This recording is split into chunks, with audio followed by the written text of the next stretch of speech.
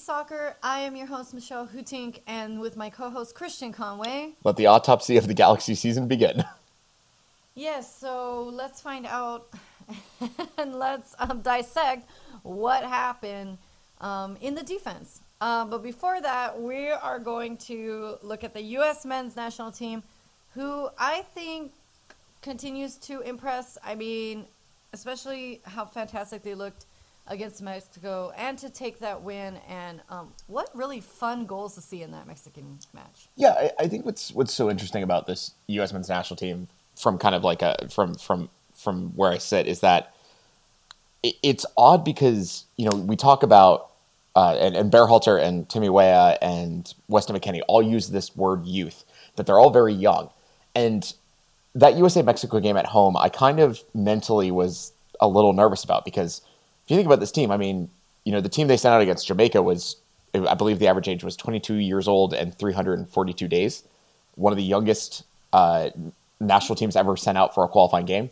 Like, we're sending kids, and the way they handled themselves in that game against Mexico. And I think what's been really interesting, and especially the Mexico game against Canada kind of highlighted this to me, is that Mexico likes to make the game a little bit dirty. They like to unsettle you by kind of getting in your face, getting a little bit, kind of touchy. And teams do that. That's a legitimate strategy. But the way that the United States handled Mexico at home in Cincinnati, in front of a pretty rabid crowd, I mean, yes, Mexico had their chances. You talk about the chance that Irving Lozano had in I believe it was the 23rd minute or something like that. But outside of that, I mean, Mexico didn't really have a lot going forward. And yes, we can talk about the fact that Mexico has struggled in this window and has struggled really through qualifying, even if they are third in the qualifying positions.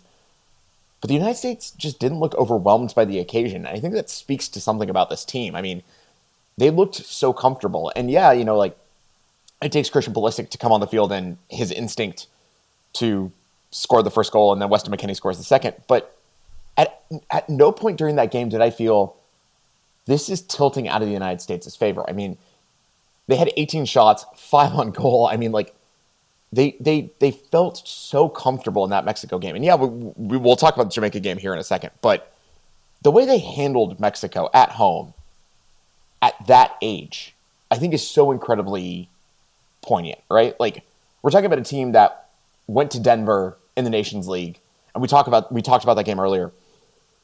But they looked so much, I don't want to say older, but more mature than I think they should have looked, right? Like, you're talking about starting 11 that relies on Gio Reyna, who's 18, Christian Pulisic, who is an elder statesman in this team, and he's 23.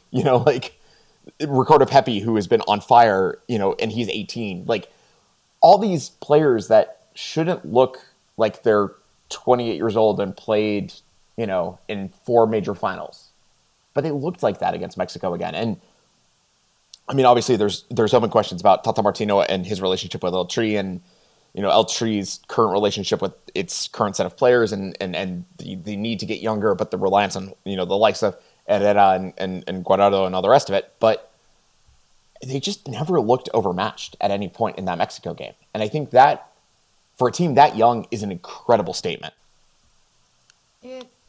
It feels good to be able to say 2-0. You called it that someone was going to get sent off of this match. I think because it's U.S. versus Mexico, that's not difficult to predict, right? Pulisic, when he comes on, you could just tell that stadium in Cincinnati lights up, and they know that he's going to score. And what a goal. Now, McKennie's goal, that looked like he kind of messed that up. I'm not going to lie. Like, this is where that youth comes in. Like, they're just young guys.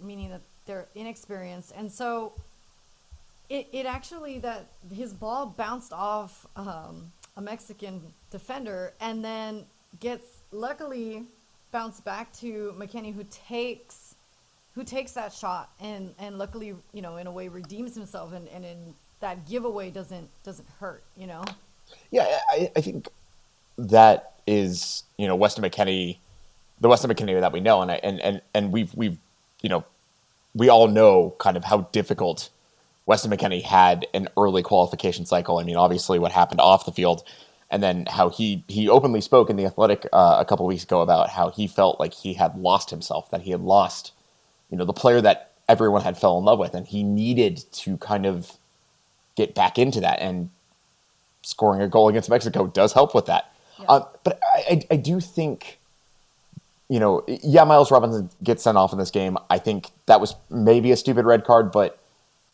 as I texted you and as I've told other people, I mean, just these kind of games will lead to red cards, and just someone's not going to be there. But I do think this was one of the most encouraging performances I've ever seen from the U.S. men's national team, simply because this was a group that was incredibly young, incredibly, they don't have the experience. I mean, like, think about the other statesmen in this team right now, as presently constituted. When Berhalter calls in his 23, I mean, the other statesman is, Sebastian Lletget, 28, but never really had a lot of time at the starting, within the starting 11 of the U.S. men's national team. And then who else is it? It's Christian Pulisic, and he's 23. Like, the fact that we're here and we're talking about this team, and we're talking about the maturity that they show, and and I'll start bringing in the Jamaica game here, because I think a lot of U.S. fans were really, riding the high of beating Mexico at home, 2-0, hitting the old high notes. And then they go to Jamaica and get a 1-1 draw. By the way, 2 phenomenal goals in that game. I mean, Timmy Weah's goal, and then Mikel Antonio. Just, you know what, honestly, if you look at that goal and say Zach Steffen was at fault, I don't know what to tell you. Zach Steffen and all the goalkeeper union would agree with me. It's just like, all right, cool, pick it out of the back of the net. I just got beaten. That was too good. But in the second half, I mean, I think, they didn't play particularly well. And Ravel Morrison, when he comes on, completely torched the United States defense. And we can talk about Anthony Robinson at outside back and how that's maybe not necessarily the best position, or maybe he's not the best option, but they lost Julian Araujo to Mexico. They don't really have a lot of other options. But what I think was really interesting about that Jamaica game was, if you look at the U.S. on the road this year, they've gotten 5 points out of their road games. That's pretty significantly good in a region where going on the road is really difficult. And maybe the United States should have been better. And I mean, honestly, we could talk about the United States getting off easy in Jamaica. I mean, they probably should have lost. I mean, we didn't see a conclusive angle, but the disallowed goal in the 82nd minute, I mean, I don't know. I think that should have stood. But, and everyone's saying, VAR would have overturned it, it would have stood. And I was like, well, yeah, but VAR would have looked at a couple of challenges that Jamaica threw in the first half, and I think those might have been red cards. But again, we're getting into a weeds of what could have been. But I do think this team is exhibiting a certain level of maturity, but also composure, right? It takes a lot of composure to go on the road in CONCACAF, see Mikel Antonio score that absolute screamer, and then just be like, all right, cool, we're going to be okay. That. Begrudgingly a golazo. The angry penguin gif.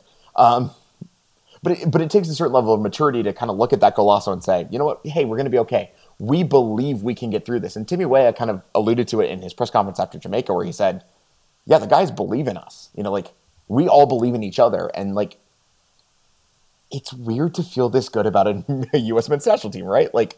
This is the first time I think in history the United States has beaten Mexico in 3 competitive matches in a year. They're doing amazing things. And I understand the frustration that I saw on Twitter and other social media after the Jamaica game, which was, we should have had more. And I was listening to Brian Dunseth and Tony Meola on Counterattack on SiriusXM after that game. And Brian Dunseth said, we should have had more. We should have had more. And it was I understand that, because this team is so exciting to be around, right? They're just dynamic in a way that we've never really experienced. Think about the U.S. men's national teams we've grown up around. 2002, which was Landon Donovan, Clint Mathis, Claudio Reyna at the end of his career. They were fun, but they were pragmatic because it was Bruce Arena's team. And what does Bruce Arena do? Always, it's pragmatism.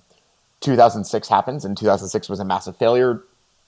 Partially Bruce Arena's fault, partially not.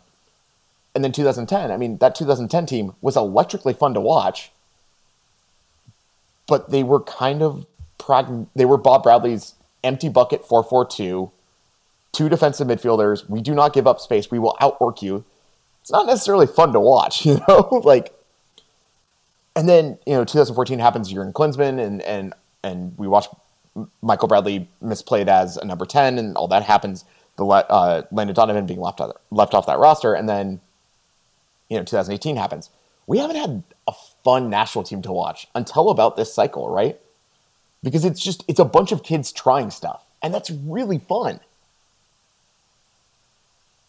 Way to make me feel nostalgic. I'm just sitting here going through all those years. First of all, thinking, how did that go so fast? And second of all, just, reflecting on, this team knows the pain of what it's like to not qualify for the World Cup. And Mexico is struggling, and man, that match against Canada, especially, once the final whistle was blown, it was just like, dude, just take the L and just get off the pitch. I understand, what that team is going through, but to the U.S.'s credit, first of all, they were at the top of the table, and I was so proud to actually be able to have it there. And then, of course, I don't know, did you figure that Canada was going to take the top spot and the U.S. would be in second place right now, which is still a great place to be in? Yeah, I what I would say is that, I don't mind as long as we're above 4. That's what matters, right? I was going to say, yeah, our U.S. expectations are to be at number 1, right? Yeah, but it would. We're also dealing with a Canada team that, in all honesty, I don't think any of us expected Canada. Like, we expected Canada to be good, right? Like, but we didn't expect them to be this. And I think they also leveraged a lot of what the United States leverages when it comes to playing Mexico in a qualifier, which is that, hey, you're going to use your geographical, advantages as best you can. And I think the United States, you're playing in Cincinnati, didn't necessarily go according to plan. And Cincinnati's weather didn't, cooperate. But I understand, you go to the farthest north place you can that FIFA will deem reasonable and then make it happen. You know what I mean? But for me, honestly, right now, outside of, looking globally at World Cup qualification, outside of Mali having a chance to go to the World Cup, which I think is an incredible story, Canada's the other story of qualification for me. Because, this team is good. We know that. But they shouldn't be this good, and the way they handled Mexico, and it was 2-1, and Mexico scored a credible goal at the end of that game. Herrera, got on his broomstick and flew through the air. But Mexico handled them Canada handled them with a certain ease.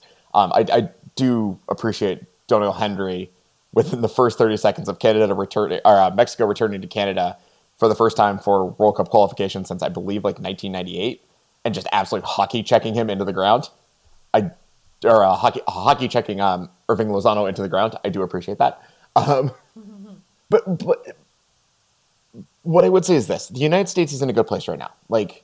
If you look at the numbers that we're seeing, Panama is also the other surprise kind of package of this qualification cycle. They shouldn't be as good as they are, but they're only on 11 points. The United States is on 15. And then it's Costa Rica on 9. Yeah, things could maybe go south in the next 2 windows in January, February, and then March. But look at what the United States has. As far as I'm concerned, 9 points gets the United States to Qatar. Look at what they have coming up. They have home to El Salvador, away to Canada, home to Honduras. Let's talk about those games. El Salvador has really struggled on the road in qualification.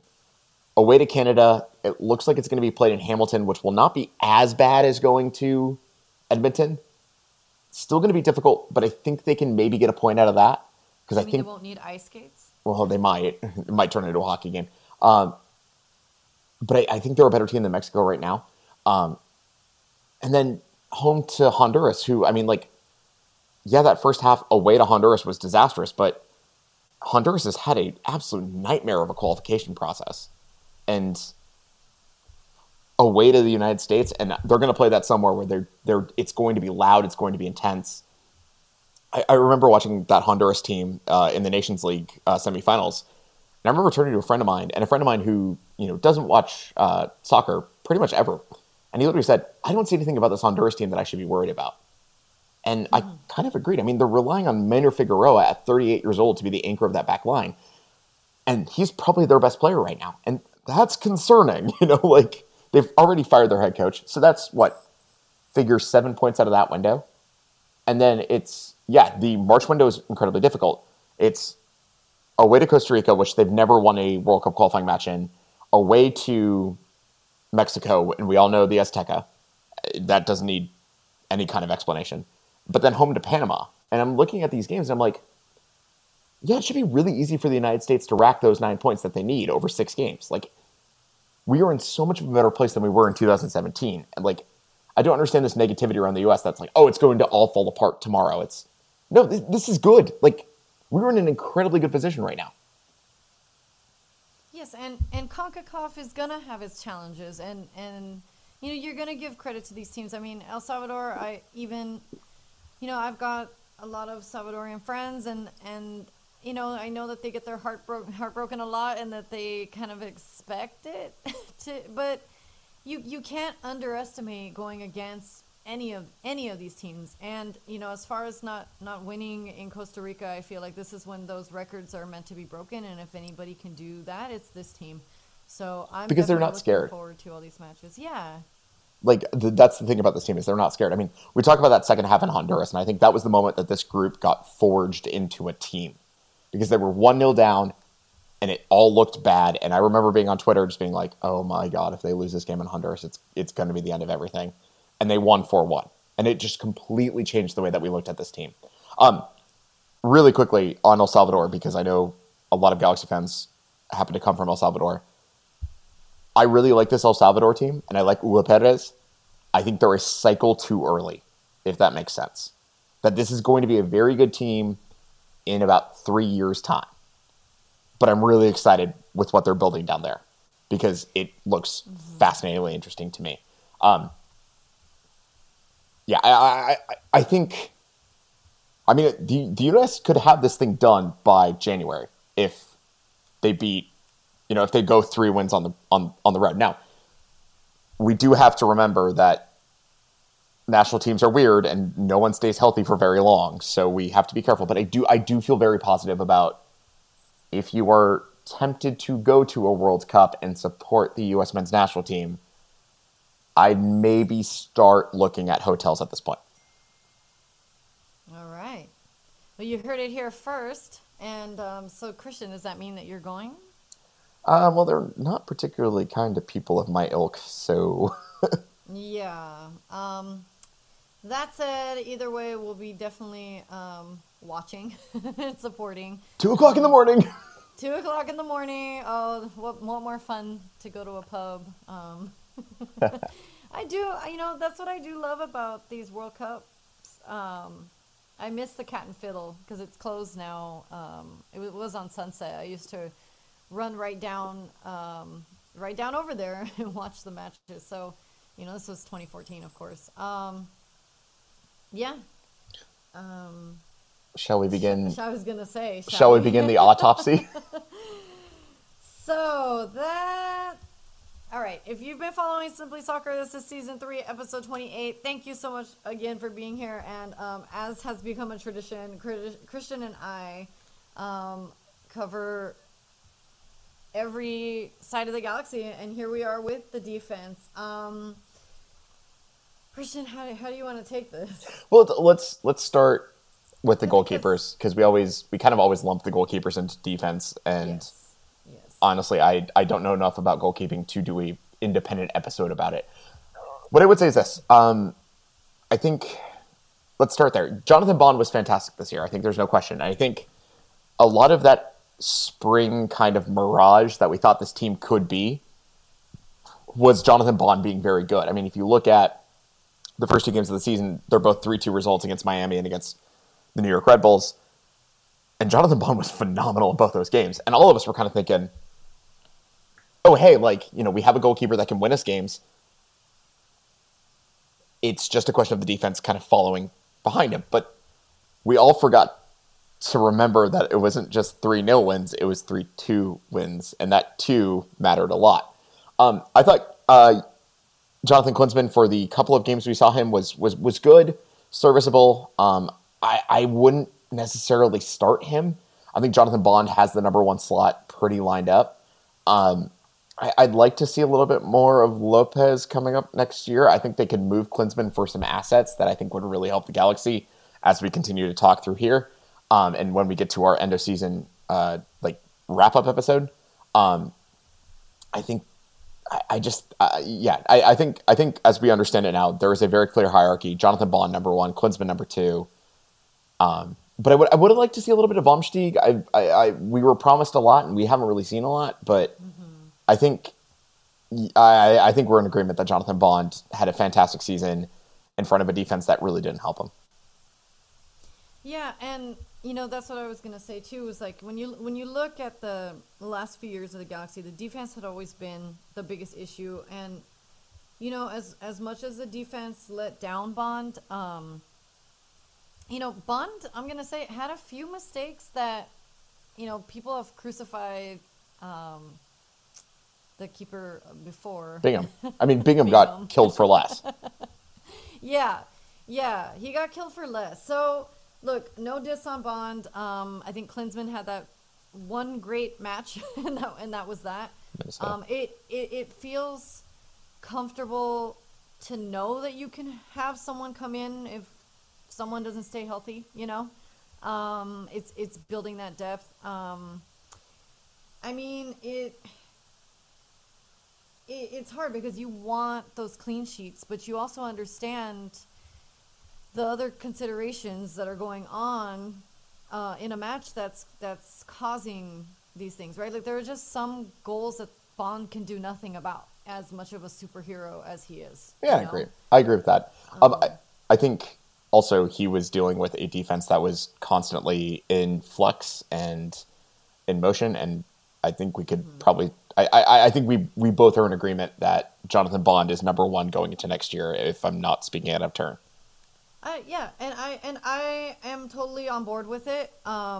He has been the reason why the Galaxy had chances to still qualify at the time for playoffs. He was the one that kept the Galaxy in the running, and just saving goals at like late in stoppage time. Really just keeping the Galaxy alive. So I know everybody's got a crush on Bond in one way or another, but I really have a lot of respect for him. I'm glad that he's part of this team. Also, he's up for Save of the Year, so go vote if you are able to on MLSsoccer.com. I do want to... I don't know where you want to start in terms of left back, center backs, or right back. Yeah, that's what I was... Do you want to start positive or negative? Let's start negative so we can end on a positive note. That's how I like to live. Because I think you understand where I'm going to start negative and then go positive, right? Yeah, I think we all know where the positive comes from. Left back. I mean, I'm looking at a depth chart of the Galaxy right now, and the left back is Villafaña, Hamalainen, and Acosta as our left backs. I would have liked to see a little bit from Acosta this year. I understand he was recovering from an ACL, but man... Villafaña was a bit of a disappointment for me this year. I really thought we got something special, because I think if you look at the Portland teams, especially the Portland team that won MLS Cup, Villafaña was so good those years. Yeah, that's what I don't quite understand, like what happened when Hamalainen when he was having a little bit of trouble. I remember seeing a tweet, I think it was LAG Rumors, who was like, saying like just take him off or get him off or something. And I just said, yeah, I mean, if you want to sub him, but then who do we sub for, right? Yeah. But that's what I was thinking, Villafaña, because he's on there. He's available on the bench. I mean, I don't think he's better than right now the way that he's playing. On paper, he's better than Hamalainen, but go for it. I think there was I understand why they brought in Villafaña, because I understand what Vanny was trying to do with his outside backs, which I think this gets into another structural conversation, but I understand what Vanny was trying to do with his outside backs, which is that he wanted them so he would tuck the wingers inside and then have his outside backs hit the space available, right? Like that was the plan. Villafania was so good at that in Portland, but he matched that with defensive ability. He never really had that at the Galaxy. And I don't know if it's necessarily like the midfielders kind of cutting into space in order to make sure that whenever Villafania was tracking forward, they at least protected that side. I don't know exactly what happened, but it just looked like Villafania at every single time he started or was playing, he never looked confident. I thought Hamalainen was very good this year. I really did. I think, Hamalainen's attacking intent, especially against LAFC in the game that we drew through 3, was incredibly good. I do think Hamalainen got caught up field a lot of times, and I think the kind of game plan, if you were going to beat this Galaxy defense, was, just sit behind the left back and ping a ball out there when they're in transition. They're not going to be able to defend you. And that was kind of right. But, I would have liked to see a little bit more of Acosta. Again, we don't know what his injury recovery was, et cetera, et cetera. But I think, if there's a position of need for the Galaxy right now, if I'm Dennis te Kloese for as long as he's going to be in that office, or Greg Vanney, the first thing I'm doing is going to look for a steady left back that I can rely on, because I think that was where a lot of defensive mistakes happened this year. I mean, this is where, yes, these are the big questions that we're going into 2022 with. How this team has been able to adapt with so many new players has been great, albeit, of course, you're going to have the challenges that come with that. But that said, yeah, I mean, there's no ifs, ands, or buts about it. They need a more reliable left back. So, and then moving to the center backs, I mean, I asked this question when we were with LA's our house at the home game against Dallas, but I'll ask you it now. Mm-hmm. You have to win a game tomorrow with this Galaxy team. Who is your starting center back pairing?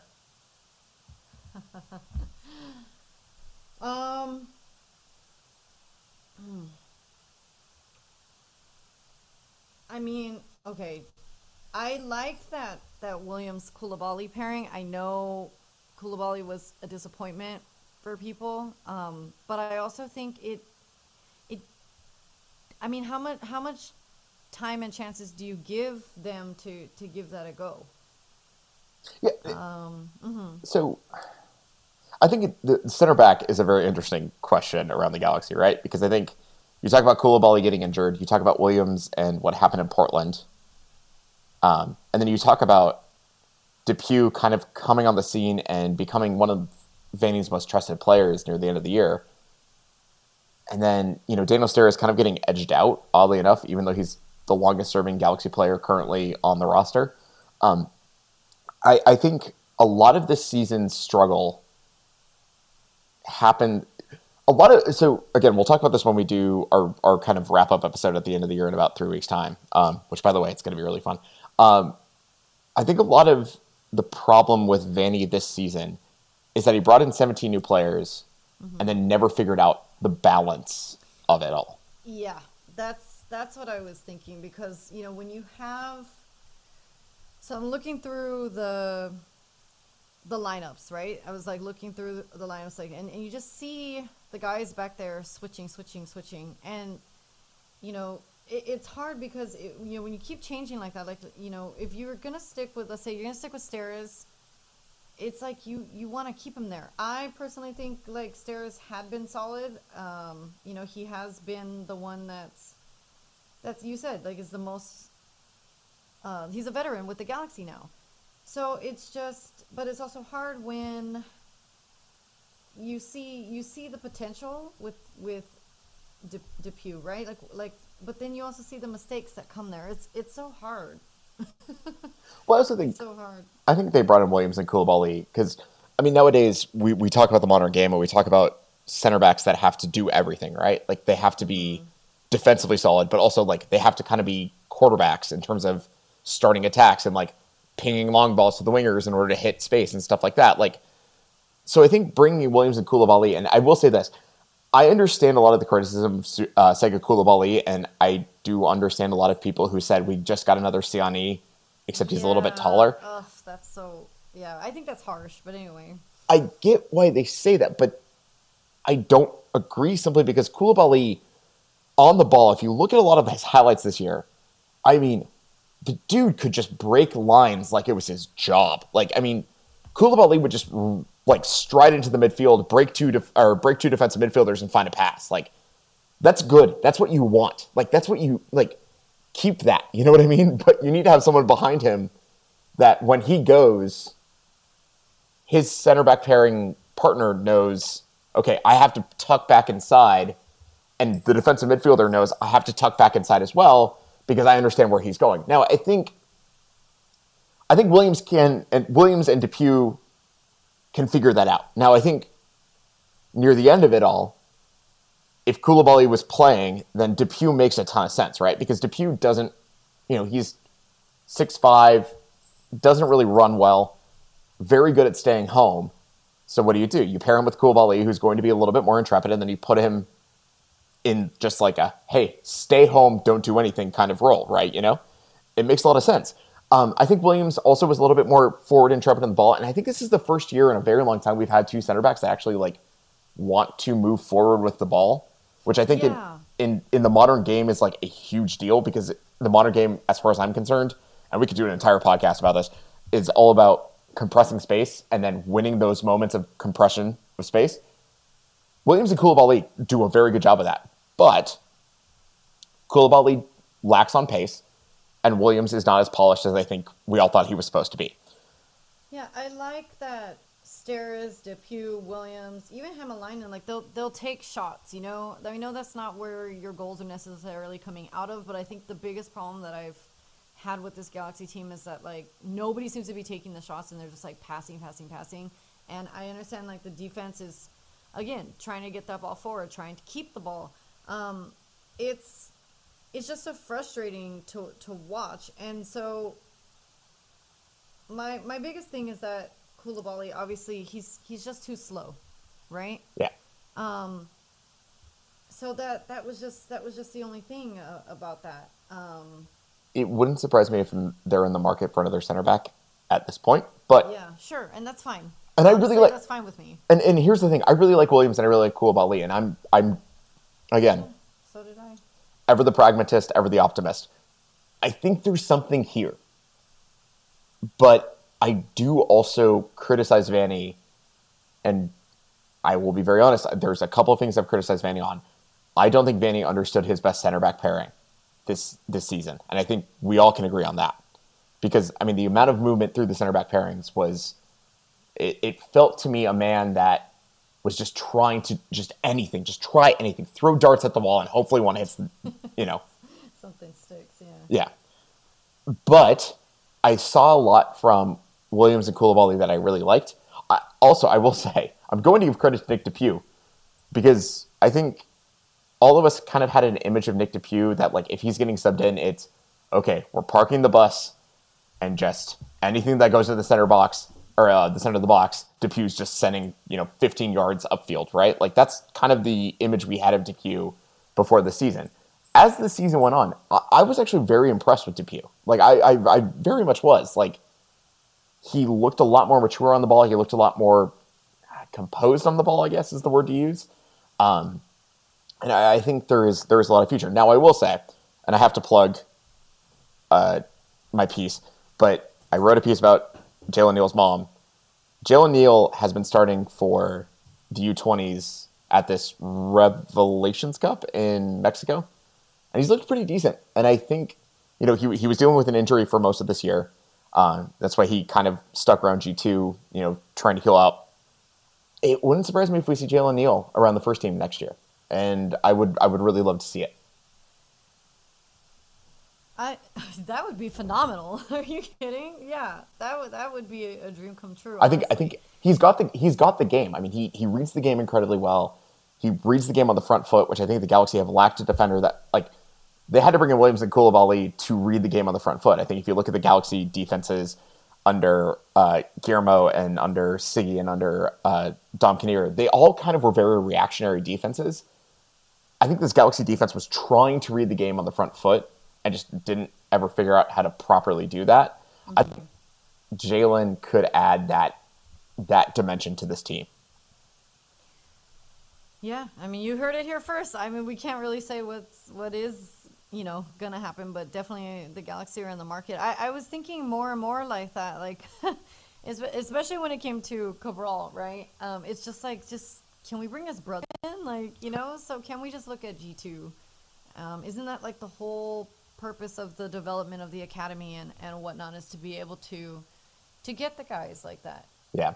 So shall we move to the positive, which I think both of us were in alignment on? The shining light, the star, Julian Araujo. Oh my God! What a season, right? Like you and I would text every week, being like, "It is such a joy to watch Julian Araujo grow up in front of our eyes," right? Mm-hmm. Like because I will fully admit I dogged him in 2020. I really got frustrated with him because I thought the easiest way to beat the Galaxy was you just go after Julian Araujo, you make him angry, he gets baited into a stupid red card. The Galaxy are down to 10 men. That's day done for you guys. I mean, honestly, that's kind of what happened with the own goal was that he already had a yellow, and I think he just kind of pulled back because he was afraid to get I don't another red. I I don't think it don't would have been blame him. stupid, you know. No, He should exactly. have I taken don't that blame him. challenge. But Yeah, but like that's the one time we're kind of talking about that this season, yeah, right? Like yeah. Julian has kept his like the maturity that he has shown over this year compared to last year and the year before is incredible to me. Yeah, his footwork too. He's I mean, yeah, the way that he's won balls and megged guys, let's and let and just moves. Yeah. let's talk about the off the field stuff first before we start talking about the on the field stuff. Hmm.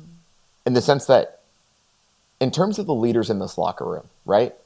We talk about Victor Vasquez, Sasha Kljestan, Chicharito, all very seasoned pros that have been through it, and Julian Araujo. And he's what, 19, 20? I mean, the step he has taken forward this year to watch it happen in person and as it unfolded over the year was incredibly amazing. Like it truly was. On the field,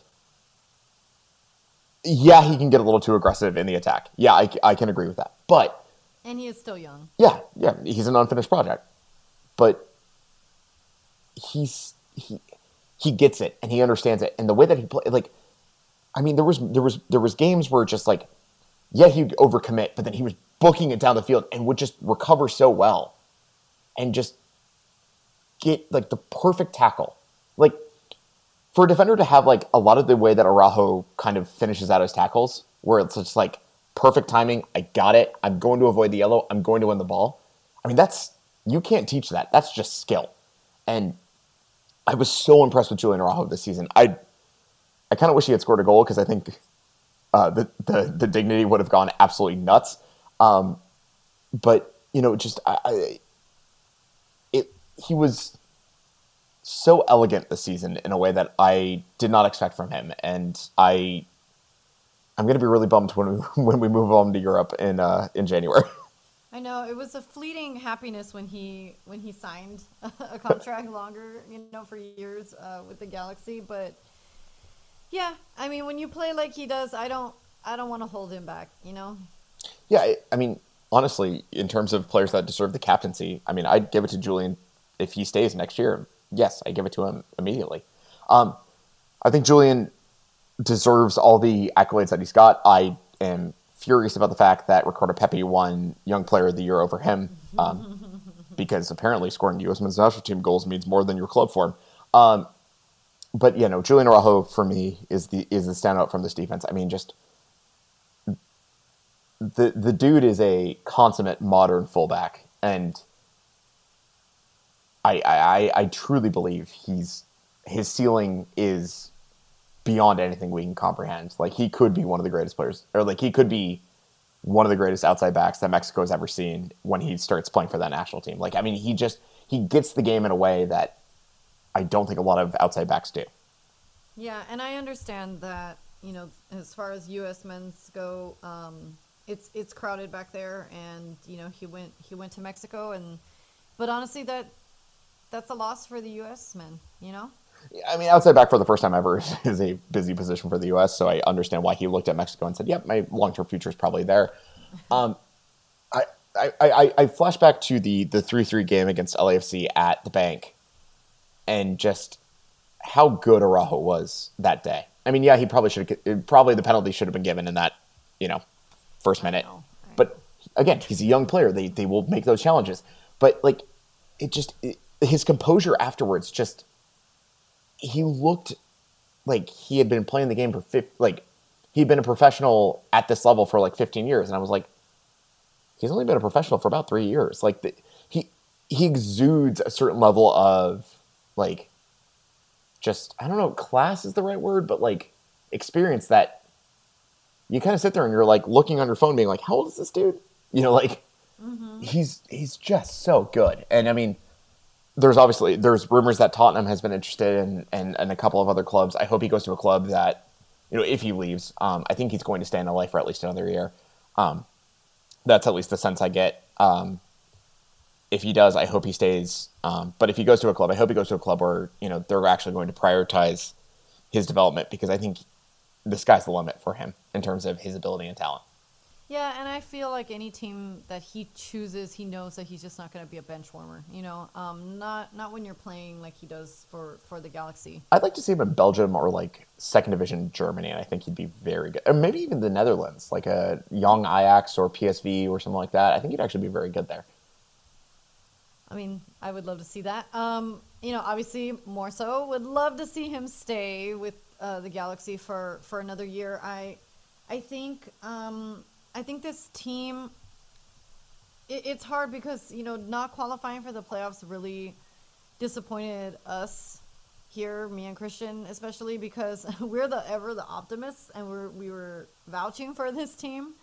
And when we missed the playoffs, I was just like, this is just so hard because it just takes away from all the good things, the gelling that this team, the potential, the how they haven't been able to really show or do anything. I mean, it's easy to put down Koulibaly, right? But that Williams Koulibaly pairing, like just knowing that could be, when we first saw it, we're just like, I just feel like it needs more time, you know. And if Julian Araujo can stay for another year, I think that he can really be a leader and set up that back line. I mean, I don't know. I mean, if he does go off after a year, you know, is that back line going to collapse? I mean, that's what you're hoping not. Well, I they don't do know. have O'Neal Fisher waiting in the wings, and I think that's why they brought him, O'Neal Fisher, in. So okay, Fisher. I like him. I understand the frustration from people who are just like, oh, there's giveaways and he messes it up, and that's how the other team's able to score and whatnot. But I I don't think that that's an easy position for first of all for him to be in. You know, it is hard to fill Araujo's shoes, right? I mean, you're not going to have the same person going into that spot, I think. But I like Fisher. I just don't know. I don't know that I see him staying back there though. Yeah, I Like more than like a sub. well, You I know what also I think mean? O'Neal Fisher over the last 5 games of the season actually kind of proved himself a little bit more than we expected. I think he's a very good option, if that makes sense. Like I think he's a good little, kind of like Swiss Army knife to have in the back pocket. I don't see him starting over Julian Araujo at any point, but I think it's good to have that kind of depth. And this is the thing really quickly about this Galaxy defense. We're talking about depth right now. Like we're talking about, well, Williams and Koulibaly would be really cool to start every game, but like but what if Depew, or what if Steres, or what if Jalen Neal or for Kranis like all pop in? Like I think this is the first time in a long time we've had a conversation about this Galaxy defense where like, oh shoot, there's depth here. Like, and I think that's a very good place to be. I think a lot of our conversations over the next 3 weeks are going to be about there's building blocks, and you alluded to that in what you just said. Like there's building blocks to success. How do we get over the hump on that? And part of that is it is on Vanny, like you said, like the choices that he's made, the options, the balance. that is where, and I'm vouching for Vanny too. I want him to stay another couple years. I think he deserves more chances as well. You know, it's just it's hard. You can't keep just. I get it. I understand, especially when you're hungover from GBS and you're just like, let's just start over. But the and for different reasons, and I'm not going to look back at the history of the Galaxy and other coaches and be like, well, it worked this time or it didn't work, and like they just let's switch them out, or like, hey, Klein out because he needs to start at the top. Like all of those things. It's just, let's just work with what we got, and let's see what pieces are able to come in, because regardless, it's still going to be shaky. It's still going to take time for it to work. How much time is that? I mean, yeah, you hope that the Galaxy this season had started strong, right? But then the last 15 games they only win two. So yeah, I understand the impatience, but this is where we have to trust the coach, and this is where we have to give the players a chance, especially in that defense, to be able to gel together. That's it. So you're the teacher of the family. I am. Uh, the Galaxy defense, what grade do you give them? Oh dear. Are we comparing to other season, or we're just looking at This how they season, did this season? yeah. um, I'm being generous, but I honestly I think it's a B. Um, because again, you have Julian Araujo there. How am I gonna give a barely passing score with a guy that can play the way that he does and hold the ball the way that he does, and get that possession back? Um, there's just so much potential that I think. I mean, on a full report card, you give a BSS, which the S is the satisfactory. It's not an E, right? You're seeing that there's room for improvement. I understand the disappointment, but as we're talking about Fisher and what he can do and what he can do as a sub, you're talking about the depth that this team has. Williams, for sure, I see him there. I don't. When you're talking about a center back pairing, I see whoever's there is pairing with him. Um, yes, Depew is also. I mean, there were times when we first saw that kid, we were just like, "Who is this guy?" Like, look at the way that he can play. Look at what he can do. And Villafania, I hopefully he gets back on track. Hamalainen, okay, people were saying baptize him a G because he used to play for LAFC for briefly. But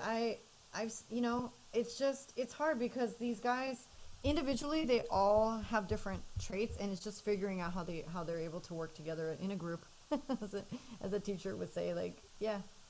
Yeah, I'd agree with you. I'd go B minus. I think there was I there was was thinking opportunities it. this year, but I think they handled themselves well as best they could.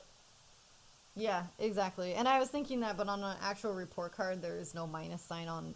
Not in middle school anyway, you guys. When you get to college, that little minus counts because your girl's sitting here with a 3.6 GPA instead of a 3.7. So, Okay, we're showing off okay. apparently this evening. No, I'm saying I could have been summa cum laude, and I just got cum laude because of a B minus. Anyway, so it was like I got straight B's my last semester of college. I should have B's got get should have degrees. got something else. Right. There you go.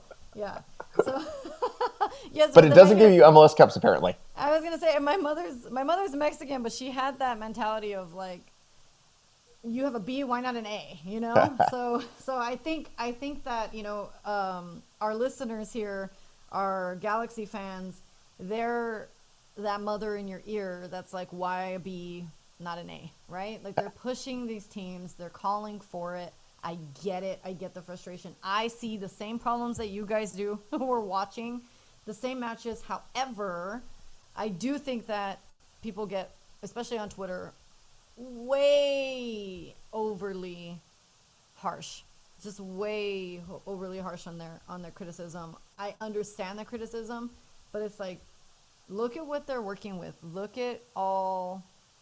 Sure, no excuses, but at the same time, like, you got to give guys a chance to develop and be able to develop together and sometimes that chemistry is there and sometimes it's just not, right? Yeah, this was an interesting season, But and you as have the pieces that you have. yeah, Like, and it's even if, what are you going to do if Williams doesn't, gel right with a certain guy? Yeah, who are you going to sub off? and as we get into the midfield and forwards next week, I think it's Sub going in. to Who are be you going to sub in? Sorry. as we get into the midfields and the forwards next week. I think it's going to be a really interesting conversation as we head to. I'm going to preview our end of season episode if that's cool. Oh, please do. So we're going to do the midfield next week, the forwards the week after, and then it's the first edition of the Simplies. Da, da, Da, da, da, da. da, da, da, da. Yeah, so our end of season show is going to be an award show where Michelle and I award awards to like best defender, best midfielder, best forward. But also we want categories that you want, like, I don't know, best fan moment or best own goal or best red card. So please get in our mentions. Tell us what you want to hear and see, because we're going big. I'm wearing a suit for that episode. Yeah, the Galaxy have their own awards, and Christian pitched this idea to me, and I'm the more I thought about it, I was like, you know what? This is gonna be really fun. We get to do something. I'm wearing a suit for the episode. Like, I'm not joking. No, I'll totally dress up, and I'll put the video on when we record. Nobody else will see it, but you will. So. But yeah, so we hope that you'll be here to join us, and yeah, we'll have a listening red carpet for you. Of course. Thank you so much for joining us this week. Thank you. We encourage you to Please. dress up at home too. Please give us 5 stars on your podcast app and leave us nice comments, please. We appreciate it as always. And as Christian mentioned, his article is available in issue 2 of Eleazar House's magazine. If you haven't copped a copy yet, there's still issues available. So hit up Eleazar House. And thank you again so much for all your support. We'll see you next week. Soon.